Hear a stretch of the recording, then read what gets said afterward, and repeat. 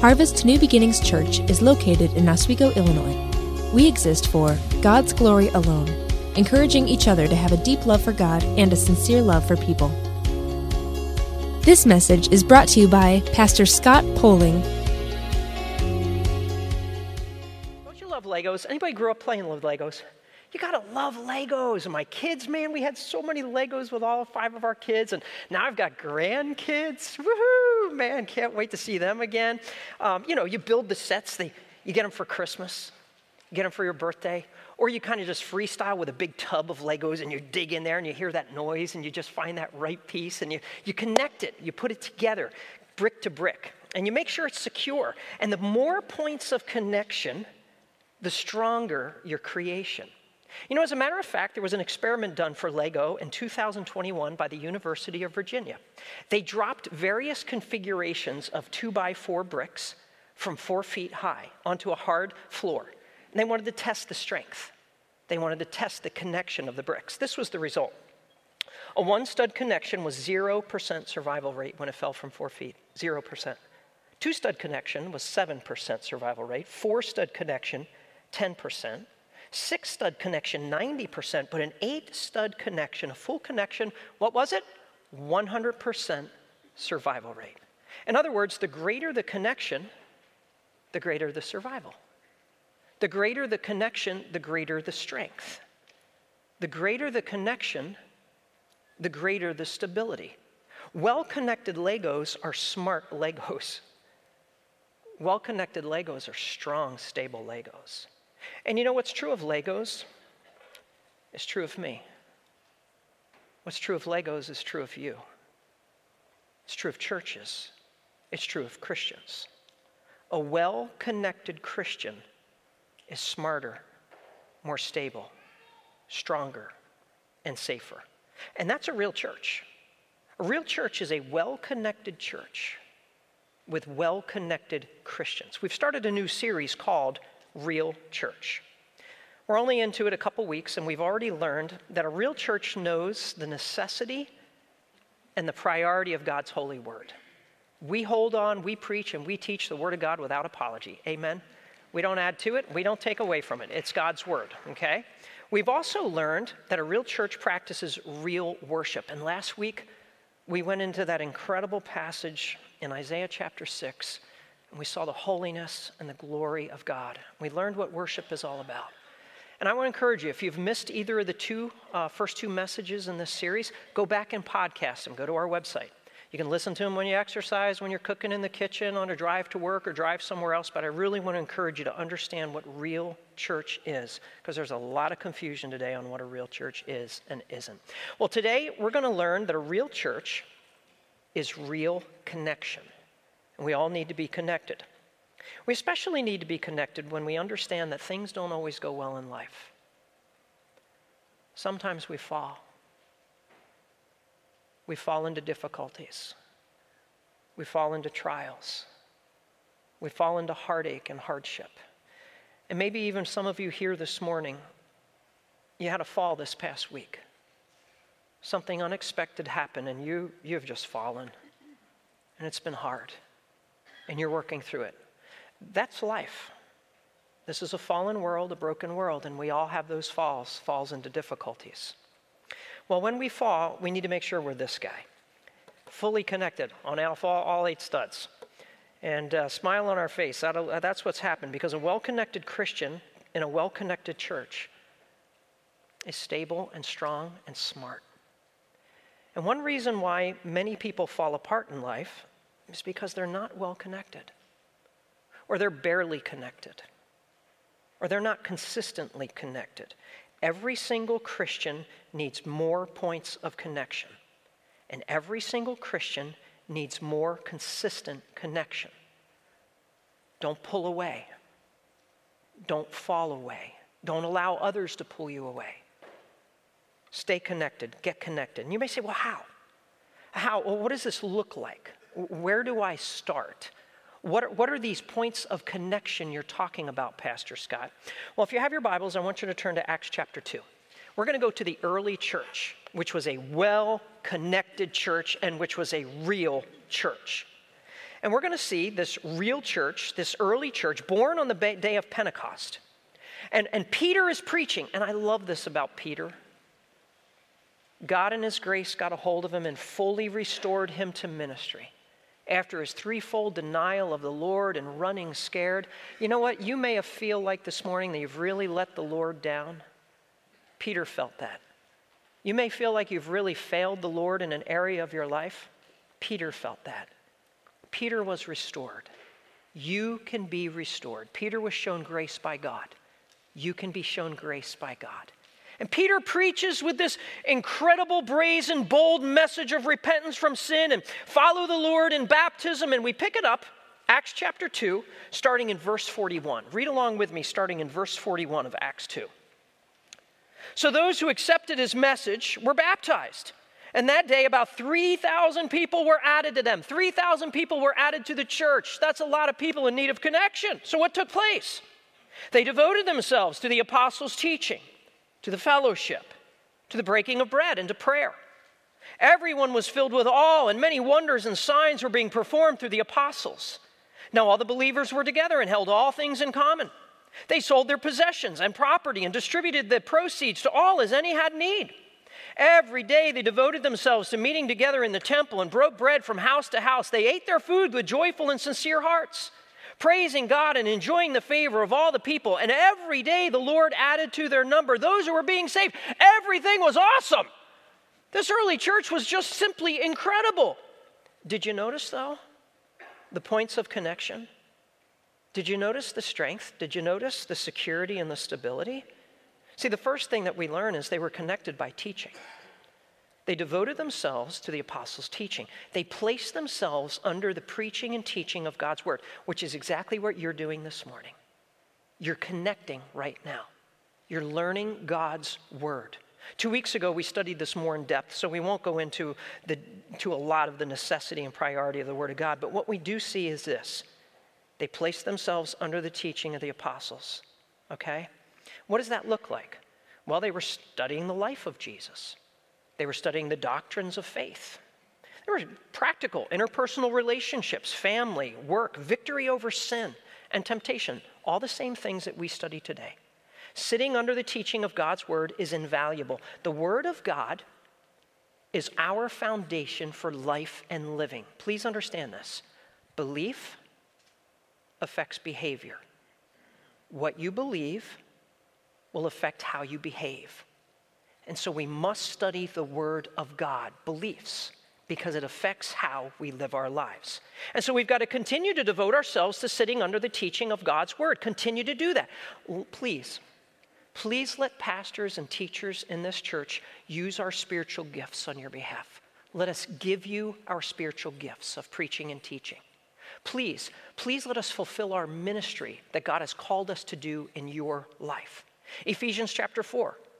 And he himself gave some as apostles and prophets, some evangelists, some pastors and teachers, to equip the saints, that's the people of God, for the work of ministry, to build up the body of Christ until we all reach unity in the faith and in the knowledge of God's Son, growing into maturity with a stature measured by Christ's fullness. So let your pastors, let your teachers feed you and equip you and build you up and help you grow in the knowledge of Christ and mature fully in Christ. That's a real church. A real church is a connected church, and they're connected by teaching. Secondly, they're connected by fellowship. They were devoted to fellowship, and the word is koinonia. Say koinonia with me. Koinonia. It's kind of a cool, weird name, huh? Turn to the person next to you and say, koinonia. Koinonia. Now, koinonia, translated from the Greek, actually means coffee and donuts. No, it does not mean that, okay? It literally means sharing in common. That's what koinonia is. That's what fellowship is. It's sharing in common. It's sharing in spiritual interaction. It's sharing in spiritual conversations. It's sharing in spiritual encouragement. So fellowship is active participation in sharing. It's sharing in the Christian community. It's doing life together. That's what Christians are supposed to do. God did not create us to be spiritual loners. Even if you're an introvert, God did not create you to do life alone. He created you to be part of a family, the church family. He created us to be part of community. And I want to encourage you, check out the life group tables out there, life group fair today. See the different groups and where you live, and maybe volunteer to be a leader or facilitate or jump in a group and get to know people, but do life together, not alone. As a matter of fact, there are 26 one another commands given in Scripture. Serve one another, care for one another, encourage one another. The most common is mentioned 17 times. Love one another. 17 times, love one another. 17 times, love one another. You say, don't get all mushy on me, Pastor Scott. Let me tell you, there's a very important truth we're given in 1 John chapter 3. We know that we have passed from death to life. How? Because we love our brothers and sisters. You know you're a child of God going to heaven because you have love for the people of God, the family of God. Loving God's people is a sign that you're truly saved. If you have no love for God's people, you have no desire to be with God's people, it may be a sign you're not one of God's people. Or it may be a sign that you have a serious spiritual sickness and that you are disconnected. It was 251 years ago that John Fawcett was pastoring a church in England, a very small church. People couldn't pay him very much. His family was growing. He accepted a call to a much larger church in a bigger city in England. He went ahead and he preached his farewell message to the church. It was his last message to the church. Someday I'll do that. One day, I don't know when. It was his last message to the church. He said goodbye to his congregation. You know what happened afterward? They pleaded with him to stay. They loved him. And he did. And he stayed there for 54 more years until the age of 77. And you know what? He wrote a hymn. He wrote a hymn with love for his congregation. And this is how that hymn went back in 1772. Blessed be the tie that binds our hearts in Christian love. The fellowship of kindred minds is like to that above. Before our Father's throne, we pour out our ardent prayers, our fears, our hopes, our aims are one, our comforts and our cares. We share our mutual woes, our mutual burdens bear, and often for each other flows the sympathizing tear. When we are called to part, it gives us inward pain, but we shall still be joined in heart and hope to meet again. This glorious hope revives our courage by the way, while each in expectation lives and waits to see the day. From sorrow, toil, and pain, and sin we shall be free, and perfect love and friendship reign through all eternity. And all God's people said, amen. That's a connected church, connected by teaching, connected by fellowship. Next we see in this passage, connected by the breaking of bread. And there's a broad meaning to what does it mean to break bread. The broad meaning is you're going to have meals with one another. You're going to sit down at a table. You're going to share with one another a time around the table and eat together. And there's also a narrow meaning to breaking bread, meaning communion, meaning partaking of the Lord's Supper together. And we did that last week. Last week at all of the services, we came together as a family of God. We remembered the body of our Lord broken. We remembered the blood of our Lord shed, his precious blood. And there's a connection, there's a bond that takes place as we remember our Savior who died for us and saved us. You may say, well, Pastor Scott, I missed that last week and I haven't had communion in so long and I know I need to partake of the Lord's Supper. And how often do you guys take communion here anyway? Well, some churches only take communion once a year. They see it as so sacred and so special that they memorialize the Lord's Supper on the night in which he was betrayed. Some churches take communion every single solitary service. Some churches like ours, it varies. We partake every 6 or 8 weeks or so. Do you understand? Please understand there's no clear command in Scripture. All we have is a phrase, 1 Corinthians 11. Do this as often as you drink it in remembrance of me. So do this. It doesn't say, do this every single time you meet. Do this every other week. Do this once a month. Do this once. No. We're told, do this as often as you do it. And so God gives each church the freedom, and that's what we have here. But in the early church, the broad meaning and the narrow meaning were often combined because in the early church, oftentimes they had something called a love feast. And so they would come together for a meal and it would be followed by communion. But they were connected, and we need to be connected by the breaking of bread. Next, we need to be connected by prayer. They were devoted, verse 42, to prayer. Now, the early church was a praying church, and I'm just going to give you a bunch of verses here to see this. After the ascension of the Lord and they returned to Jerusalem in Acts 1, they were continually united in prayer, along with the women, including Mary, the mother of Jesus, and his brothers. After the apostles were rebuked for preaching the gospel and sharing the name of Jesus, speaking the name of Jesus, they were released and they gathered in Acts chapter 4 to pray. And when they heard this, they raised their voices together to God. And after they acknowledged their Creator and quoted the Psalms and acknowledged the sovereignty of God, they asked for one thing. Verse 29. Now, Lord, consider their threats and grant that your servants may speak the word with all what? Boldness. God, sometimes we're afraid to name the name of Jesus. Would you give us boldness? Sometimes, God, we're afraid to share the gospel with a neighbor or coworker. Would you give us boldness? Sometimes, God, I don't know what. Pray for boldness, Christian. Pray for one another to have boldness. That's what the church does. We pray for boldness. They prayed for the new deacons in Acts 6. They had them stand before the apostles and prayed and laid their hands on them. They interceded in prayer for Peter's life. He was arrested. He's waiting execution. James has already been executed and killed. And in Acts chapter 12, Peter was kept in prison and the church was praying fervently to God for him. They're pouring out their prayers to God to rescue Peter, protect Peter. And miraculously, he is released. And in verse 12, as soon as he realized this, Peter, he goes to the house of Mary, the mother of John, who's called Mark, where they had assembled and were praying at that moment. And so we pray for one another going through difficulties and trials and persecution. They prayed for their missionaries, Barnabas and Saul, in Acts 13. After they had fasted and prayed, laid hands on them, they sent them off. They prayed over their leaders, their elders, their pastors in the church in Acts 14. When they had appointed these elders, these pastors for them in every church, they prayed with fasting and continued and committed them to the Lord in whom they had believed. Pray for your pastors. Amen. Pray for me. Pray for our staff. Pray for our oversight team. Pray for your leaders. Commit us to the Lord. Ask God to give us wisdom, protection. Ask God to give us leading, his favor, his filling, his blessing. Pray for your pastors. They prayed after departing the church, and this was a hard goodbye for the Apostle Paul and the church at Ephesus after 3 years of ministering there. Acts 20. After he said this, he knelt down and prayed with all of them. There were many tears shed by everyone. They embraced Paul, kissed him, grieving most of all over his statement that they would never see his face again. And they accompanied him to the ship. 3 years there, they were only 7 days at Tyre as they traveled through in Acts 21. When our time had come to an end, we left to continue our journey, while all of them with their wives and children accompanied us out of the city. So they came together as families in the church to pray together as families.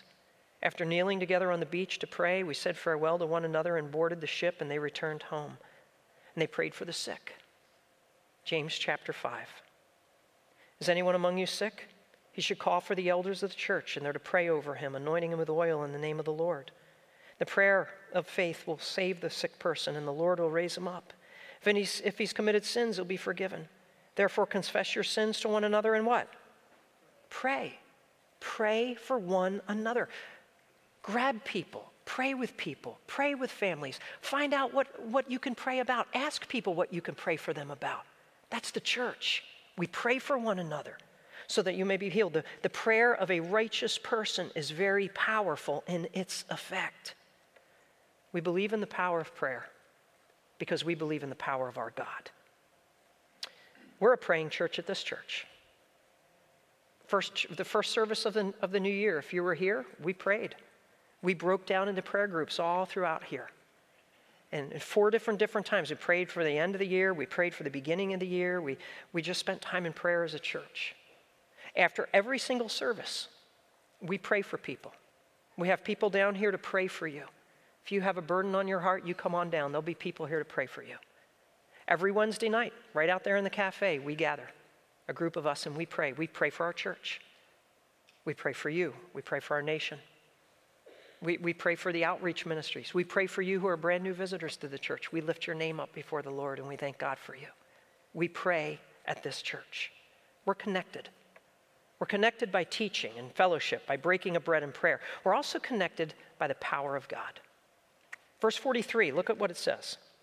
Everyone was filled with awe, and many wonders and signs were being performed through all the apostles, through the apostles. Now, I want to kind of put in some clarity here because there's confusion today in churches and among Christians. What is an apostle? Who is an apostle? And are there even apostles around today? Well, when seeking a replacement for Judas, who was an apostle, we go back to Acts chapter 1 and we learn some things about an apostle. Therefore, from among the men who have accompanied us during the whole time the Lord Jesus went in and out among us. The first thing we notice about apostles is they were men who followed the Lord during his entire earthly ministry, 3 years. Okay? Beginning from the baptism of John until the day he was taken up from us. From among these, it is necessary that one become a witness with us of his resurrection. So an apostle was one that actually saw the resurrected Christ. That's who an apostle was. So they proposed to Joseph, called Barsabbas, who was also known as Justus, and Matthias. Then they prayed, "You, Lord, know everyone's heart. Show which of these two men, if you have chosen, to take the place in his apostolic ministry that Judas left to go where he belongs." Then they cast lots for them, and the lot fell to Matthias, and he was added to the 11 apostles. So we know apostles were chosen from the Lord, whether in person or by lot. So apostles were these three things. They were followers of the Lord for the entirety of his earthly ministry. They were eyewitnesses of the resurrected Lord, and they were chosen of the Lord. So based on Acts chapter 1, do we have any apostles around today? Answer. No.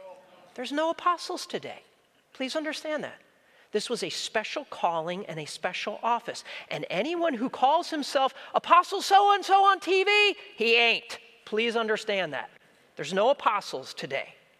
And everyone was filled with awe, it says here in verse 43. The Greek word is phobos. We get our word phobia from this word. And so you know what that means? The early church had a holy fear of God. Oh, the church needs that today. We need to have a holy fear of our all-powerful, mighty God who we will one day stand before.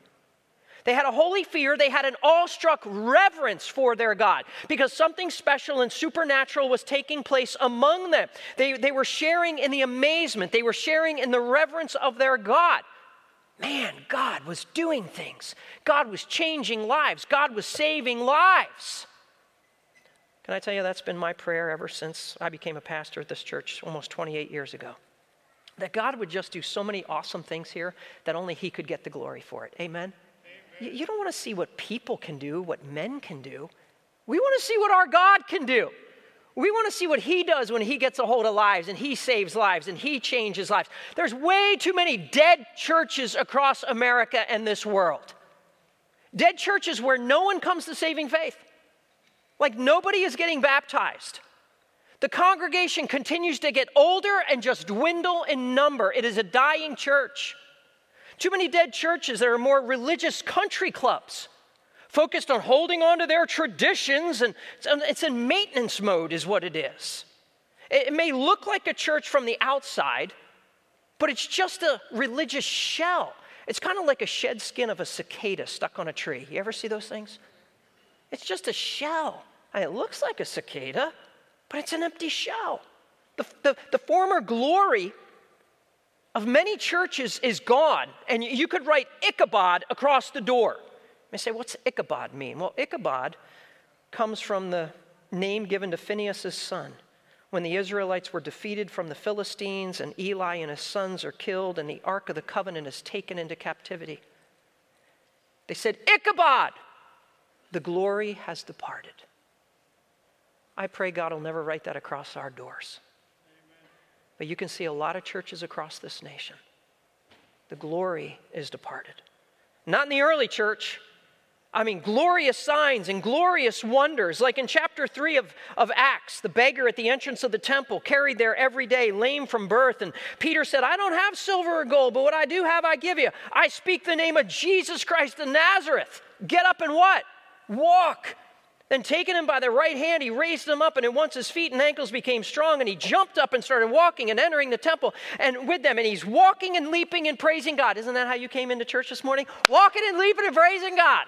Man, so happy to be in God's house. So happy to see God's people. So happy to worship my great God and hear God's great word. We see Peter raising the dead in Acts chapter 9. In Joppa, there's a disciple named Tabitha, translated Dorcas. She's always doing good works, acts of charity. She became sick and she died. Peter would go into the room, kneel down, pray, turn toward her body and say, Tabitha, get up, and she'd open her eyes. And she sat up when she saw Peter and gave her his hand, helped her stand up, and called the saints and widows and presented her alive. There were signs and wonders happening with these apostles. Paul raises the dead in Acts chapter 20. There's a young man named Eutychus. He's sitting on a windowsill, sank into a deep sleep as Paul was talking. Don't fall asleep during a preacher's sermon. What does it say here? He's overcome by sleep. He falls down the third story. He's picked up dead. Paul goes down, bent over, and says, don't ever fall asleep during... No, he didn't say that. He embraced him and said, don't be alarmed because he's alive. Man, now listen, no church is ever going to replicate the early church. But our God is alive and active in his church, people. Please understand that. God is alive and active, and he's alive and active in this church, our church. 2 weeks ago, we had 7 baptisms to start off the year. It was fantastic. Listening to these testimonies, saved from self-harm, saved from suicide, saved from alcoholism, saved from depression. God is at work in our church. He's saving people. There's joy in their purpose and meaning and trust and forgiveness now and new life in Christ. Pastor Mickey, the counseling ministry, shared with us. Last year, we had 35 people come to saving faith in Jesus Christ through our counseling ministry. That is awesome, friends. We've had 3 people saved in the last month through our counseling ministry.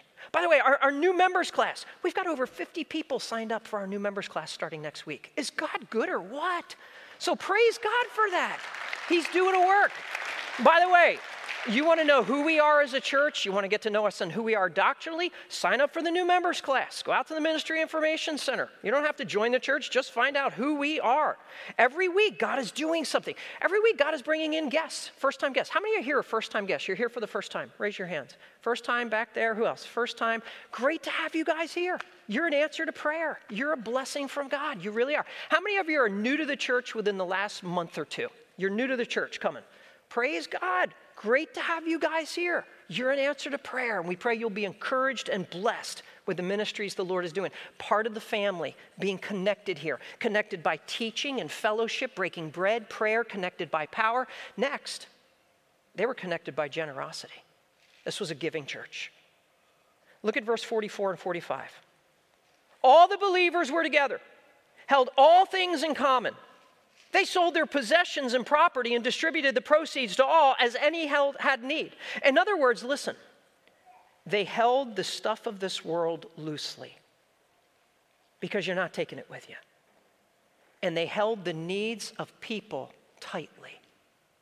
Hold the stuff of this world loosely. Hold the needs of people tightly and close to your heart. That's a connected church and a connected Christian.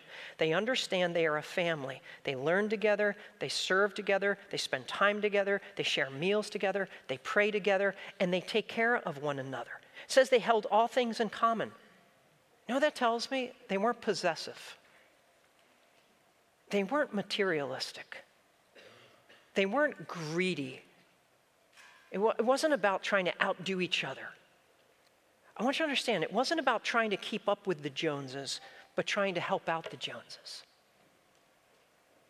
Stop trying to keep up with the Joneses and see what you can do to help out the Joneses. They were generous.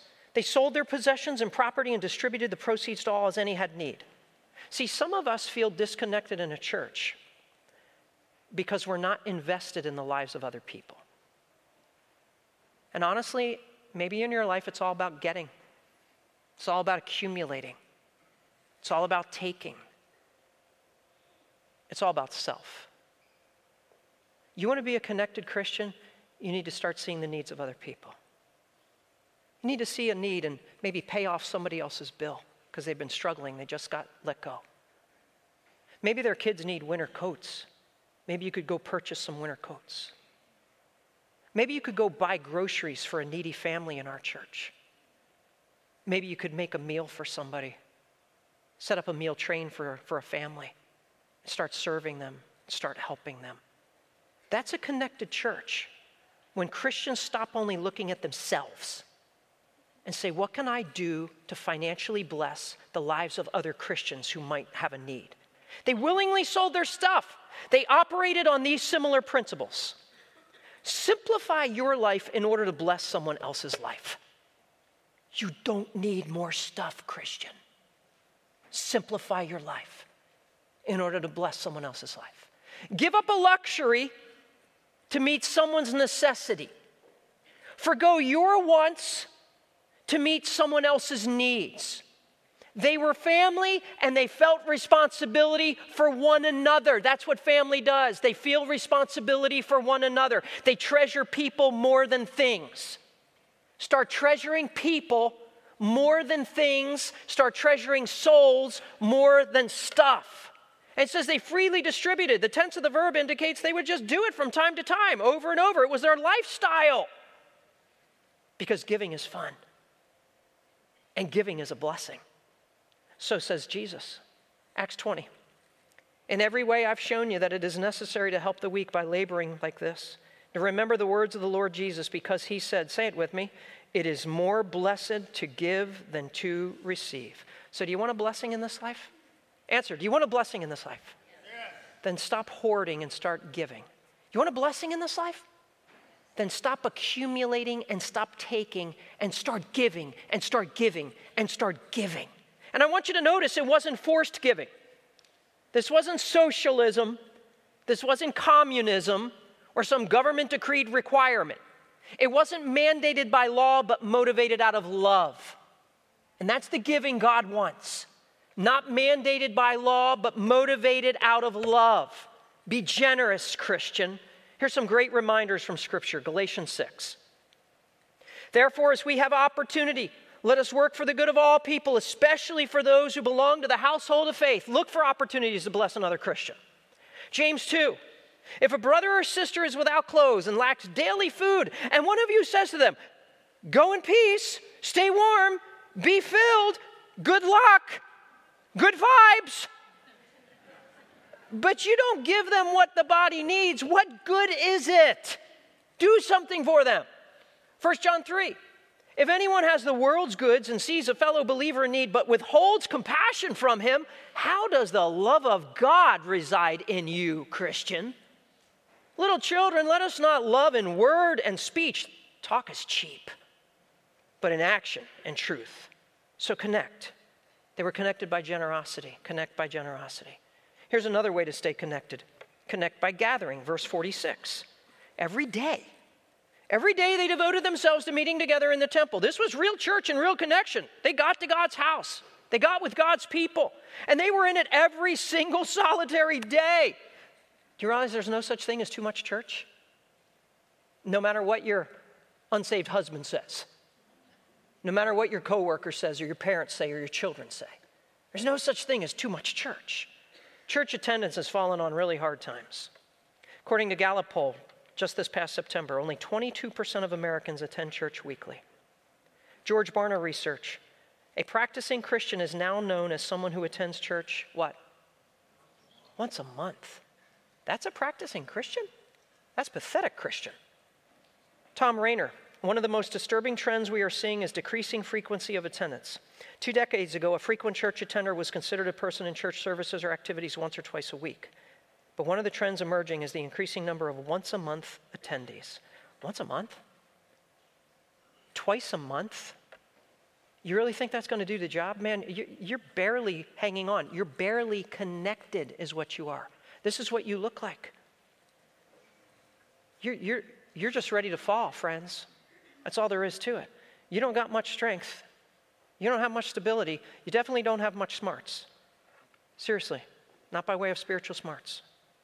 The early church met together all the time. And I'm not telling you how many times you got to be in church. We're not going to be legalistic and lay that out. Most churches aren't even open every day. Ours is.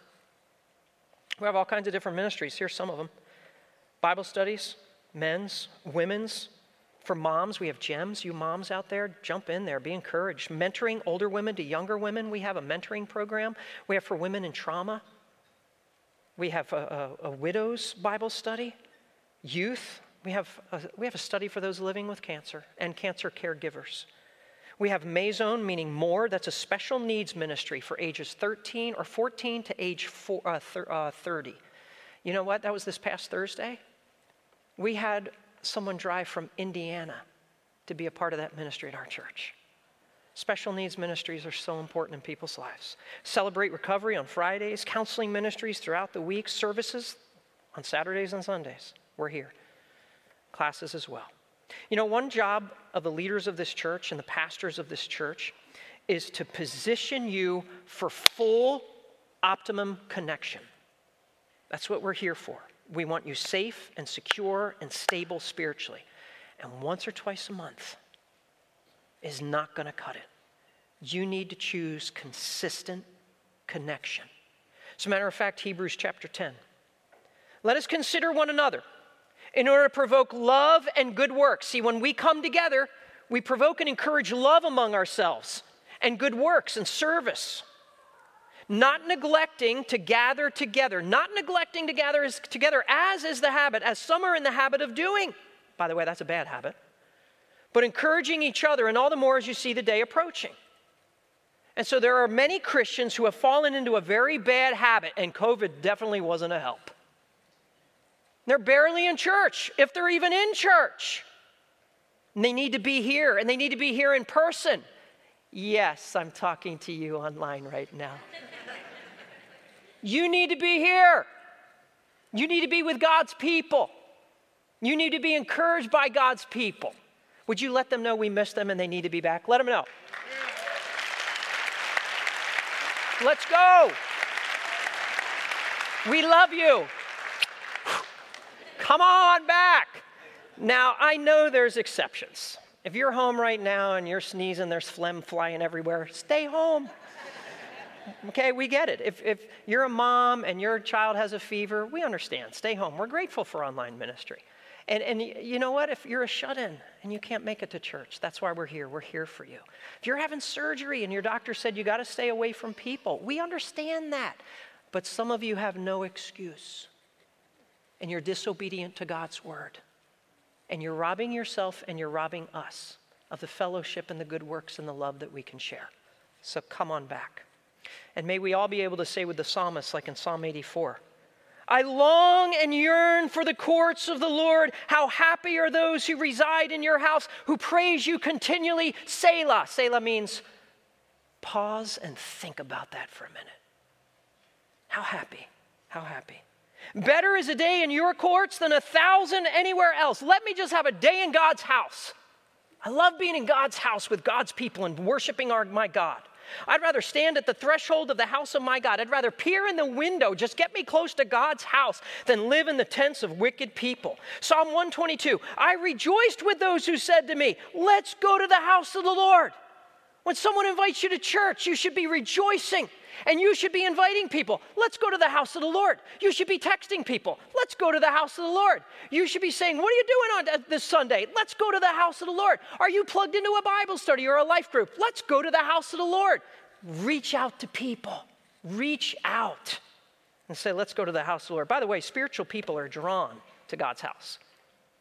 Spiritual people long to be in God's house. Think about this. The Spirit of God indwells you as a child of God. He is pulling you and drawing you to be in his house with his people in worship. That's what he does. And if there is no pull to be in God's house, you have a spiritual problem. Seriously. Because the Spirit of God naturally pulls you to God's house. If you don't have that pull, you're grieving his Spirit, not walking in his Spirit, not living according to his Spirit. And now we go from God's house to your house. And my house. Because connection means hospitality. They broke bread, look at verse 46, from house to house. And they ate their food with joyful and sincere hearts. And so they opened up their hearts, and when they opened up their hearts, they opened up their homes. And they used their homes and invited people into their homes and shared meals with people in their homes. Please listen carefully. Your home is not your home, it's God's home. Redeem your home for the glory of God. Open up your home. If you have a really large, big, beautiful home, don't be ashamed of your home. Redeem your home for the glory of God and use it. If you have a really small, simple home, don't be ashamed of your home. Redeem it. Open it up for the glory of God. Have a one-on-one Bible study. Invite somebody from church over. Meet a new person. Have them come. Open your home for a life group, a Bible study. By all means, hospitality has become a lost art in the church, and we need to revive it. Open up your home. Hospitality is seen throughout the New Testament, Romans chapter 12. Share with the saints in their needs. Pursue hospitality. Think about it. Pray about it. God, how can you use my home? How can I be used in hospitality? What can I do? Romans 16. There was a man named Gaius who is host to me, Paul says, and to the whole church. He says, yeah, I'm using my house as God's house. I'm going to invite as many people over as possible. By the way, hospitality was a qualification for pastors. You couldn't be a pastor if you didn't show hospitality. An overseer in 1 Timothy 3, that's a pastor. Therefore, must be above reproach, husband of one wife, self-controlled, sensible, respectable, what? Hospitable, able to teach.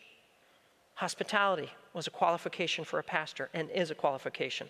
Titus chapter 1, verse 7 says the same thing in verse 8. An overseer of God's household, in verse 8 says, but hospitable. So you're all invited over to Pastor Scott's house today. Woohoo! I just probably should let my wife know first, so... Hospitality was a determining factor in supporting widows, 1 Timothy 5. The widow is to be enrolled on the list for support, financial support, unless she is at least 60 years old, has been the wife of one husband, is well known for good works. That is, she has brought up children, shown hospitality.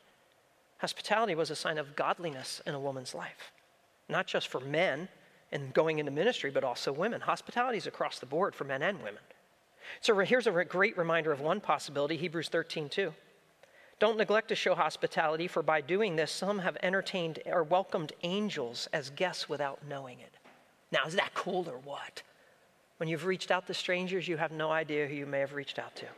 And 1 Peter 4:9 says, be hospitable to one another without what?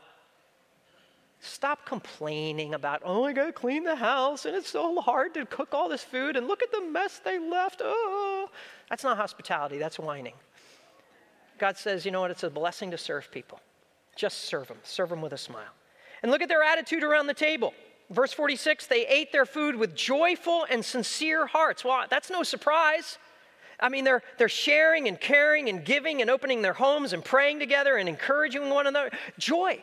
I mean, that's a fruit of the Spirit. Fruit of the Spirit is joy. And it says here, not only with gladness and joy, but with sincerity of heart. What does that mean? Well, it literally means simplicity.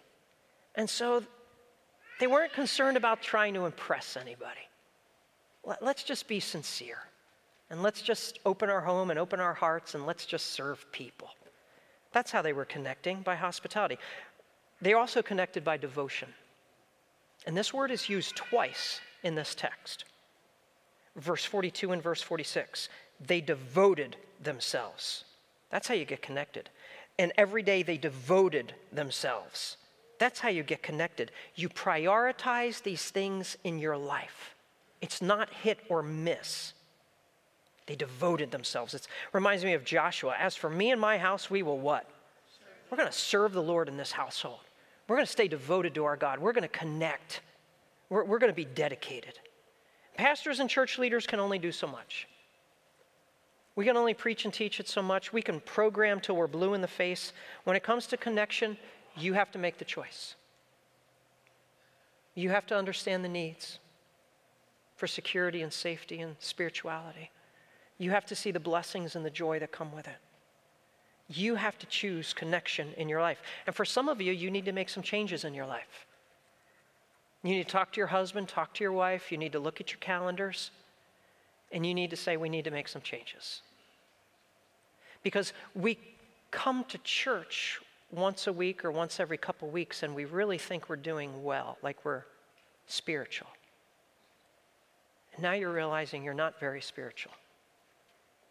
Just coming to church once or twice a month. And you really have a long way to go. And there's a lot of other connection points that God is expecting in your life. And so I want to challenge you to spend some time with God and say, Lord, I'm not as connected as I need to be. Where do I need to start? Spend some time in prayer. Look at your calendar and make it happen. Devoted means ardent attachment or loyalty is what it means. It's not a once in a while thing when I feel like it. If it's convenient, I'll get around to it. It's devotion is what it is. It's kind of like exercise. I mean, I doubt very much many of you say, I exercise once this month. So, how's that going to help you? It's got to be consistent every other day, every third day. It's got to be a part of your life if it's going to make a difference physically in your life.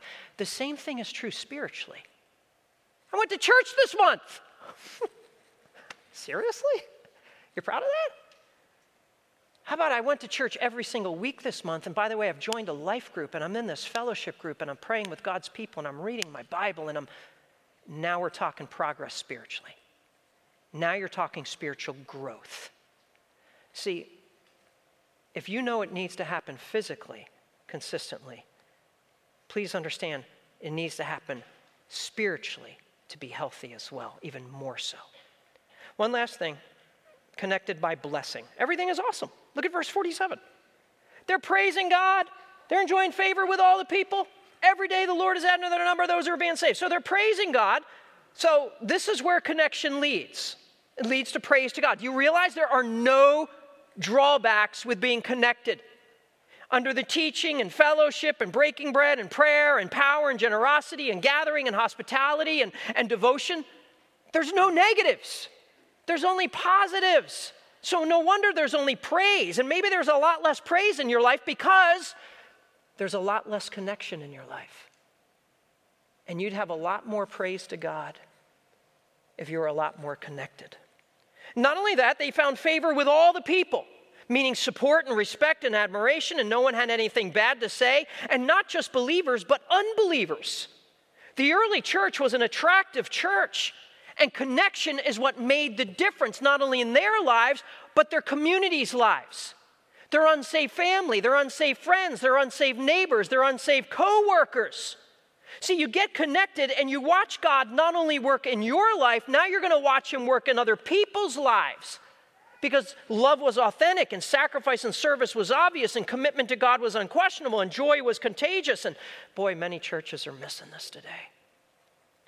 Many Christians are missing this today. We're known more for what we stand against than what we stand for. Boy, are we missing out. We're known more for what we don't like, and we don't like this, and we don't like that, than what we do like and how we do help and the difference we are making. See, the early church wasn't known for being a group of haters and whiners and criticizers and complainers. How about you? How about me? Now, I'm not saying you should ever back down from a single doctrine or belief in the Bible. And I am not the biggest fan of our government. Hear, hear? Yeah. Please understand that. But please understand the church back then was under the Roman government, which is 1,000 times worse than our government. They were persecuting Christians and killing Christians and making everything to do with the Bible and Christ illegal. But they were so focused on connection. They weren't known as haters and whiners and criticizers. They were so focused on the teaching and the fellowship and the breaking of bread and prayer and power and generosity and gathering and hospitality and devotion. Maybe if we just so focused on our lives on those things, we'd be a whole lot negative and a whole lot less negative and a whole lot less cynical in this life. And it would make such a difference in your life and my life and a church's life and unsaved people around us' lives. They're praising God, they're favor with all the people, and then it says, verse 47, man, every day the Lord added to their number those being saved. More and more people were getting connected. More and more people were being saved every single day. Can you imagine what would happen if every single one of us here today, all this coming week, just named the name of Jesus, shared the name of Jesus, just invited people out to church, come worship with me, invited people into your life groups, just started living out your faith all week long, not just 1 hour on a Sunday. Can you imagine what God would do with all of those spiritual seeds that you and I are going to be planting all week long, and the harvest that God would bring about every single week as we lived out our faith, that's what God wants to see. Live it out, Christian. Live it out. And what's amazing to me is God was placing these baby Christians in a warm and nurturing nursery of authentic love and kind hospitality and care and generosity and joy and gladness. That's what I want our church to be, amen? A warm and welcoming nursery. See, God has baby Christians that are going to be born this coming week. And he's going to be looking for a church where he can place them. Where do I put my baby Christians? Where can they be nurtured? Where can they be mentored? Where can they be taught? Can they be cared for? Where can they be loved? May God do it at this church. And may everything be awesome. Real church is a connected church, and everything is awesome when we're connected by these things: teaching, fellowship, breaking bread, prayer, power, generosity, gathering, hospitality, devotion, and blessing. And all God's people said, amen. Let's pray. You're a believer in Jesus Christ. Would you just take a moment right now? And would you just thank God for his goodness in your life? Thank him for his grace. Thank him for his love. Would you thank him right now for someone who spoke the name of Jesus to you? They had the boldness. They had the care. Heads are bowed and eyes are closed, Christian. Would you pray right now for our church? Would you pray for your pastors, our pastoral staff, and our leaders and our oversight team? Would you pray that we would be the church God wants us to be? Pray for his protection over this place. Would you pray right now for a boldness for yourself and for us as Christians?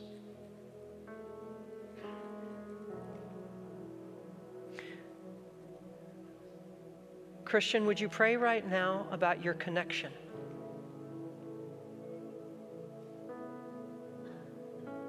Where does God want something to change?